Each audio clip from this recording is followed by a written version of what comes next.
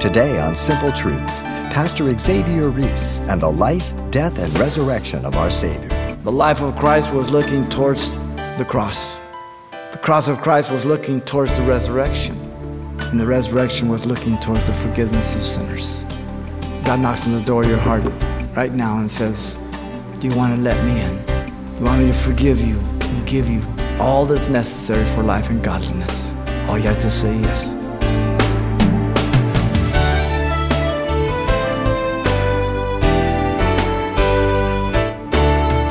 Welcome to Simple Truths, the daily half-hour study of God's Word with Xavier Reese, Senior Pastor of Calvary Chapel of Pasadena, California. We read in John 1:29, as he sees Jesus approaching, John the Baptist announces to the crowd around him, "Look, the Lamb of God, who takes away the sin of the world." He knew that Jesus was the Son of God, the long-awaited Messiah, the one whom God's prophets had promised would save mankind from their sins.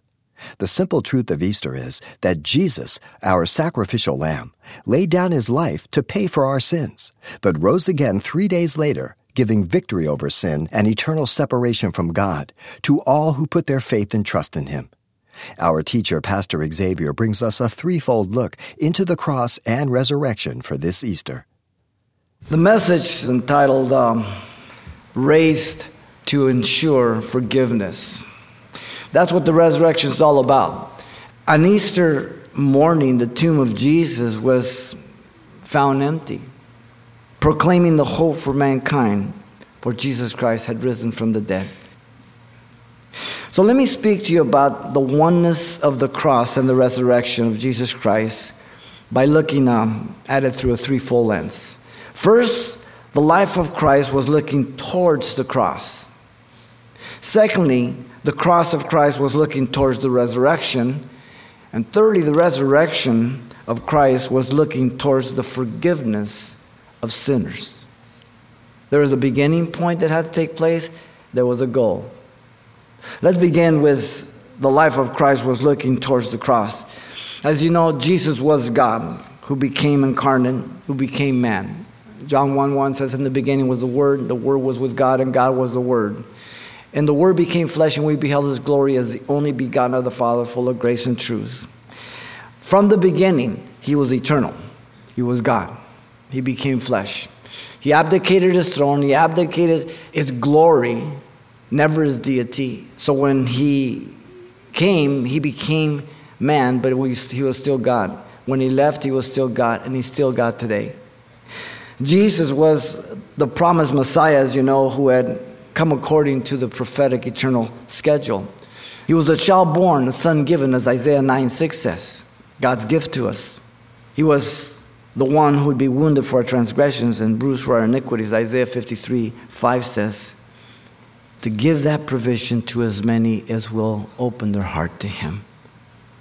You may be sitting here listening to the gospel I'm preaching, and from your point of view, consider that there's not really anything of much value in the gospel. But being allowed to listen to the gospel is a high privilege, and therefore it places high responsibility before God, not before me, but before God. Because to those who much is given, much more is required.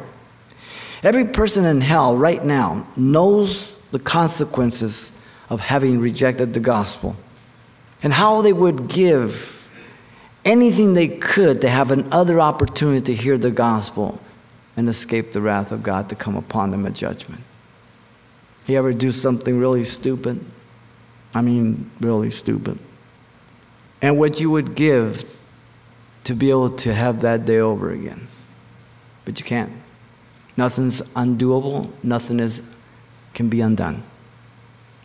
So the only solution that you and I have as sinful men and women is to fall upon the feet of Christ and say, Lord Jesus, please forgive me for all I've done against you.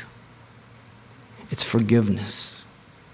Absolute forgiveness by what he did for us. Only those responding to the gospel understand the high privilege by the gospel that has transformed them and are ever thankful to God for every day that they live under his grace. It's appointed unto every man to die once, and after that the judgment. Hebrews 9:27 says, no one can escape it. The cross, you see, without the resurrection would be like using a credit card that has been canceled. It would be fraud. It would be worthless. If Jesus would have just died and never risen, then we're fooling ourselves. Paul puts it this way in 1 Corinthians 15:14, if Christ has not risen, then our preaching is empty and your faith is also empty, because they were doubting the resurrection. They were teaching the resurrection didn't exist in the church of Corinth. Paul again says, yes, we are found false witnesses of God, because we have testified of God that he raised up Christ, whom he did not raise up, if in fact the dead do not rise. So if in fact we say that God raises the dead, but in fact Jesus wasn't raised, then we're really found to be liars. And we're just fooling ourselves. But the tomb was empty. I've entered that same tomb. It's still empty. He's not there. The cross is the payment for the sins of the world, and the resurrection is the receipt as the accepted payment. When you pay your house off, you pay your car off, they're going to give you the pink slip, the title deed. The loan company sends you a letter, Mr. Smith, why haven't we received your payment this month? We're going to charge you some delinquent interest. Well, you're the first one to get on the horn and say, you made a mistake. I have the pink slip. The car's mine. Or the bank for your house deed. That's exactly what happens with your sin. You hold a pink slip. It's your Bible. Your new birth in Christ Jesus. Paul again in 1 Corinthians 15, 16, and 17 says, for if the dead do not rise, then Christ is not raised or risen. And if Christ is not risen, your faith is futile, empty. And then here's the worst of it all. Ready? We're still in our sins. So if Christ didn't rise, then I'm still in my sins. How pitiful is that, to think that you're safe, but you're really damned. Then also those who have fallen asleep, died in Christ, have perished. If in this life only we have hope in Christ, we are of all men the most pitiable. 1 Corinthians 15, 18 through 9. The most to be pitied. If what we're saying, what we're preaching, and what we're professing is mere myth, then we are the most to be pitied on this earth. But we're not. If you take the evidence of the New Testament, you take it into a courtroom, and you present all the witness, all the evidence, that jury would have to conclude that Jesus was the Son of God, who died for the sins of the world, rose from the dead, and sits at the right hand of the Father. There's no other conclusion they can come to. The 12th Psalm, 501 time Psalm, Paul's Psalm.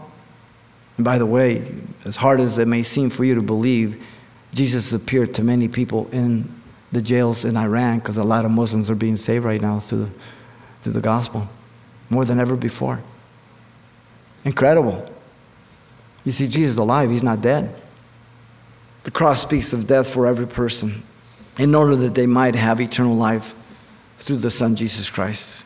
Again, Paul to the Corinthians, 1 Corinthians 15, 3 through 4 says, for I delivered to you first of all that which I also received, that Christ died, listen, for our sins according to the Scriptures, and that he was buried, and that he rose again the third day according to the Scriptures. So it was prophesied, predicted before it would happen, so when it happened, you know God revealed it.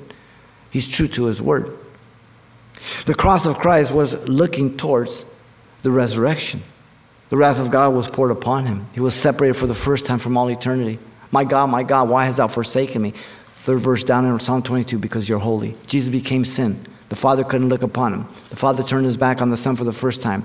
The Son was separated for the first time in a way that you and I don't understand, because he took my place. He became literal sin that I might have a chance to be saved and forgiven. Notice the resurrection of Christ then was looking towards the forgiveness of sinners. That's the goal. The whole purpose. Through the proclamation called the gospel, which is good news, the message of faith in the righteousness of Jesus Christ. That's why Paul says in Romans 1, 16 and 17, I'm not ashamed of the gospel of Jesus Christ, the power of God unto salvation to the Jew first and to the Gentile. For therein is the righteousness of God revealed from faith to faith. The just shall live by faith. And he's quoting Habakkuk 2:4. That's Old Testament, the gospel. Virgin born, sinless, the God-man. Amazing. The message of faith in Christ as our substitute, imparting to us His righteousness, not our own. In fact, Paul says in 2 Corinthians 5:21 that God made Him to be sin for us who knew no sin, that we might be made the righteousness of God in Him. So He took Jesus, He put all my sin on Him. He took His holiness, put it on me. Once again, who do you think got the best deal? Wounded for our transgressions, laid upon us, on Him the iniquity of us all. Which of us would give our son to die for ISIS? Which of us would give our son for gangbangers who just kill people callously? God gave His Son for you and for me. A world that's in rebellion against Him. You see, the message of faith in God's righteous standard for life is the only thing He accepts. Man cannot be accepted by God until he acknowledges his or her sin, that they are sinners. Our righteousness, Isaiah 64:6 says, is as filthy rags. I have nothing to offer Him. I have nothing to present to Him that He said, well, yeah, you make it. Come on in. Now, when I compare myself to you, I may look pretty good. When you compare yourself to me, you might look pretty good. But here's the standard. Here's the plumb line. You and God. How you doing? He does this not to condemn us. He does this not to crush us. He does this to open our eyes to see what a desperate situation we're in and that our only hope is Him. Why does He do this? Because He loves us. Why do you as a parent go out of your way to try to reach your child and confront him with reality? Because you hate him or because you love him? Now, your child thinks you hate him. Let's get that straight. But you don't. He thinks you're trying to make his life miserable, but you're not. That's a picture of God in us. And it's through the invitation that all mankind repent from their sins. By the power of God, 1 Corinthians 1:18, to justify me, to forgive me, to make me a new creature, to give me a new divine nature. Revealing the wisdom of God to no man in 1 Corinthians chapter 1 and 2. Not according to the wisdom of man. Wisdom of man always justifies and excuses and points fingers and, they go for dysfunctionalism. It's not my fault, my parents, and the kid, they took my milk money away. And, we're raising a bunch of pansies in America today. There's no men around. Everybody can't handle life. It's always somebody's fault. They need protection. God excludes no one. God's not willing that any should perish, but that all should come to repentance. Yet not all will come. You could be like the thief on the cross. I don't know how many times they heard the gospel, but I knew they heard it that time, and I knew that was the only time after that. So I don't know. Tomorrow's promised to nobody. Repentance means a change of mind with a change of heart. It's evidence in the life. It implies an acknowledgement of my sin, a confession of my sin, an abandonment of my sin, and trusting Christ to live my life now. I'm set apart, consecrated to God. I live for Him and through Him, through the Word of God, the Holy Spirit. Never sinless, never perfect, but I can hit the mark now. I can see both sides of the streets now. As a non-believer, I only saw a one-way street. The message, both of the New and the Old Testament, is boiled down to one word. You ready? Repentance. That's what's being ignored from the pulpits of America today. That's why our nation is in the trouble it's in. You hear a lot of gospel about how God wants you to be rich, how God wants you to be healthy, how if you had enough faith you would have a Rolls Royce. Or they mix the gospel with human philosophy and psychology and just make you feel good about yourself. The esteemed gospel. But the churches are not preaching repentance anymore. Woe to those shepherds. You see, they don't want to be negative. They don't want to turn people off. Are you kidding me? They're going to hell. And you're worried about turning them off? Because they're going to hell, God wants to turn them on. Open their eyes. The message is just very clear, repentance. The prophets called the people of God who had walked away from God to repentance. John the Baptist Well, the last prophet Malachi, who spoke in the Old Testament, he preached repentance in view of their sinful lifestyle because Jesus was coming in the first coming. After 400 years of silence, where God didn't speak no more, how did the New Testament open up? John the Baptist preached, repent, for the kingdom of God's at hand. John the Baptist got thrown in jail. Jesus begins his ministry. What does he preach? Repent, the kingdom of God is at hand. Not the self-esteem gospel. Now do you have enough faith, you're going to be rich, healthy, and wealthy. You're going to get a Rolls Royce, and you're going to all this. This is a foreign gospel. It's only in America. And we're making people comfortable while they're headed for hell. Jesus left what the apostles teach, what they preach. You turn the book of Acts, it says one thing, as the Holy Spirit fell upon him. What must we do to be saved? Repent. Repent. There is no other person that can do that for you except Jesus Christ. Jesus said in John 14:6, I'm the way, the truth, the life, and no man comes to the Father by me. That's a pretty sweeping statement. He destroyed every ism, every other way. No other person can do it. Acts 4:12 says there's only one name given under heaven whereby we must be saved, Jesus Christ. Mary can't save me. Peter can't save me. The Pope can't save me. Nobody. There's only one mediator between God and man, the one between us, to reconcile us. 1 Timothy 2:5, the man Christ Jesus. To me, the gospel is very clear and very narrow. It's God's way. Man wants to make it broader. The broad way, and I'm not talking about shopping, is the way to hell. The straight and narrow is the way to heaven. Jesus made it. You can't change the gospel.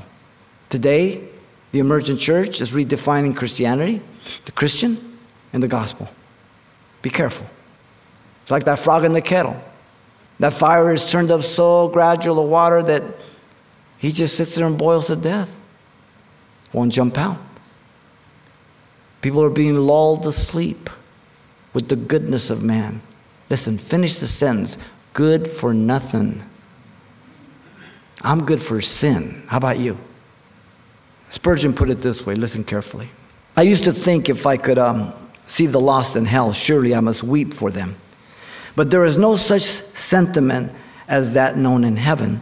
The believer there shall be satisfied with all of God's will. Even their loss has been their own fault. If my parents could see me in hell, they would not have a tear to shed for me, though they were in heaven. For they would say, it is just thou great God. In other words, God is so perfect in his holiness that when he makes a judgment, it's never a mistake. And when you're in heaven, you would agree perfectly in heaven. You'll agree with him here if you're born again, because you're a child of God. But in heaven, we'll really agree. There'll be no doubts at all.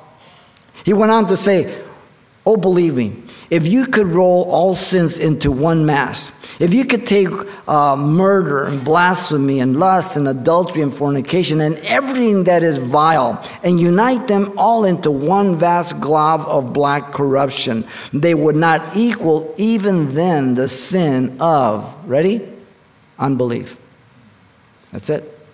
This is the monarch sin, the quintessence of the guilt, the mixture of the venom of all crimes, the dredge of the wine of Gomorrah. It is the A1 sin, the masterpiece of Satan, the chief work of the devil. What did he say to Adam? Did God say? Brought doubt, unbelief. He ate. The whole human race fell. Sin entered in, death followed. You see, sin is terminal as a disease, if you want to look at it that way. Because we were born in trespasses and sins, as Ephesians 2:1 and 2 says. Spiritually dead. I have to be made alive by the gospel. You can be forgiven from all your sins. There is no sin that God will not forgive. Now, some people may not forgive you. Some people may never allow you to forget. But that's not the most important. The one important is God. He says, there is nothing you have done, there's nothing you can do that I'm not able to forgive. The only sin I can't forgive is the one you don't confess to me. The grace of God is as powerful today as it was in the day of Pentecost. You see, Every one of God's attributes are called immutable. That means they can't increase or decrease. If you go down to the Pacific Ocean, and you grab a 5-gallon bucket of water, or just a coffee cup, you just decrease the Pacific Ocean by a coffee cup. All the sins that have been committed from the beginning of time, and all the sins that God has forgiven, have not affected His grace or any of His attributes. They're constant. So the problem is not with God to forgive sin. It's on the side of man to repent from sin, to confess it. Sin is not an invention of Christians. It's not a scare tactic. It's a fact of history. Look around you. You don't have to look far. You don't have to think of ISIS. Think of yourself. Think of your own personal family, your friends, things that go on, the things we do to each other, the things we say to each other, the atrocities that we commit. Because sin reigns in us. Sin is selfish. It destroys. Hell and the lake of fire are the place that was never made for man, but for Satan and his angel, Matthew 25:41. The sad truth is that many will perish and end up there when it wasn't made for them. God will do everything He can to reach you and any other sinner. How many opportunities you'll have, I don't know. But I know you'll have at least one, like those thieves on the cross. So always when people ask you, take them to the cross. Those guys heard the same thing, both made different choices. That's simplicity of the gospel right there. I don't know where, I don't know how, I don't know through who, but I know God will allow you to hear the gospel before you die. If He doesn't allow you to hear the gospel, then how can He judge you? When He judges people, it's because they have rejected Him. So if He's holy, just and true, He must give you at least one opportunity because He sent His Son to die for the whole world. Simple. So you have at least one chance, but I know you'll have more than one. But the problem is, you don't know when that be. Today's the day of salvation, not tomorrow. So it's an acknowledgement of your sin that you're a sinner, called repentance, 2 Corinthians 7:10. Godly repentance, recognizing my sin against God, asking forgiveness for my sin, abandoning my sin, and becoming a new creature through that new birth so that God can live through me. Get into the Word of God, praying, growing, believing the gospel, living in a different way as He leads and guides me. You know, there's the Chinese character for crises. It means two things. It means danger and opportunity. And such is the gospel. The gospel presents both characters. It's danger if you reject it. It's opportunity if you embrace it. But the choice is yours. God does not force anybody to go to heaven, but He wants no one to go to hell. But each person will make that decision and choice. And so our prayer is that you would open your heart to the Lord, because the resurrection was looking towards the forgiveness of sinners. And if you're not born again, you qualify. And it's the most loving truth that God can give to you. And He says it with a broken heart. And He says it with all the desire to forgive you of all you've ever done and committed, to give you a new life in Christ Jesus. The oneness of the cross and the resurrection of Jesus Christ is clearly evident through this threefold lens. The life of Christ was looking towards the cross. The cross of Christ was looking towards the resurrection. And the resurrection was looking towards the forgiveness of sinners. God knocks on the door of your heart right now and says, do you want to repent? Do you want to let me in? Do you want me to forgive you and give you all that's necessary for life and godliness? All you have to say yes, call on my name. Pastor Xavier Reese with an important reminder that God's divine plan of salvation is a free gift, but a gift that first must be received. And you can hear this message again if you like online anytime by selecting today's date under the radio tab at CalvaryChapelPasadena.com. But you can also request a CD copy of this important study titled Raised to Insure Forgiveness. As always, they're available for just $4. And make sure you share this helpful insight with your brothers and sisters in the Lord once you're through. The title to ask for once again is Raised to Insure Forgiveness. Or simply mention today's date when you write Simple Truths, 2200 East Colorado Boulevard, Pasadena, California, 91107. Or to make your request by phone, call 800-926-1485. Again, that's 800-926-1485. Or the address once again is Simple Truths, 2200 East Colorado Boulevard, Pasadena, California, 91107. And it's helpful when you mention the call letters of this station when you contact us. And then join us for more Simple Truths with Pastor Xavier Reese, right here next time.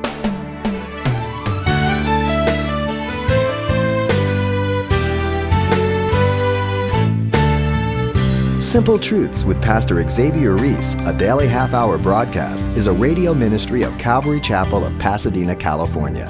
www.calvarychapelpasadena.com.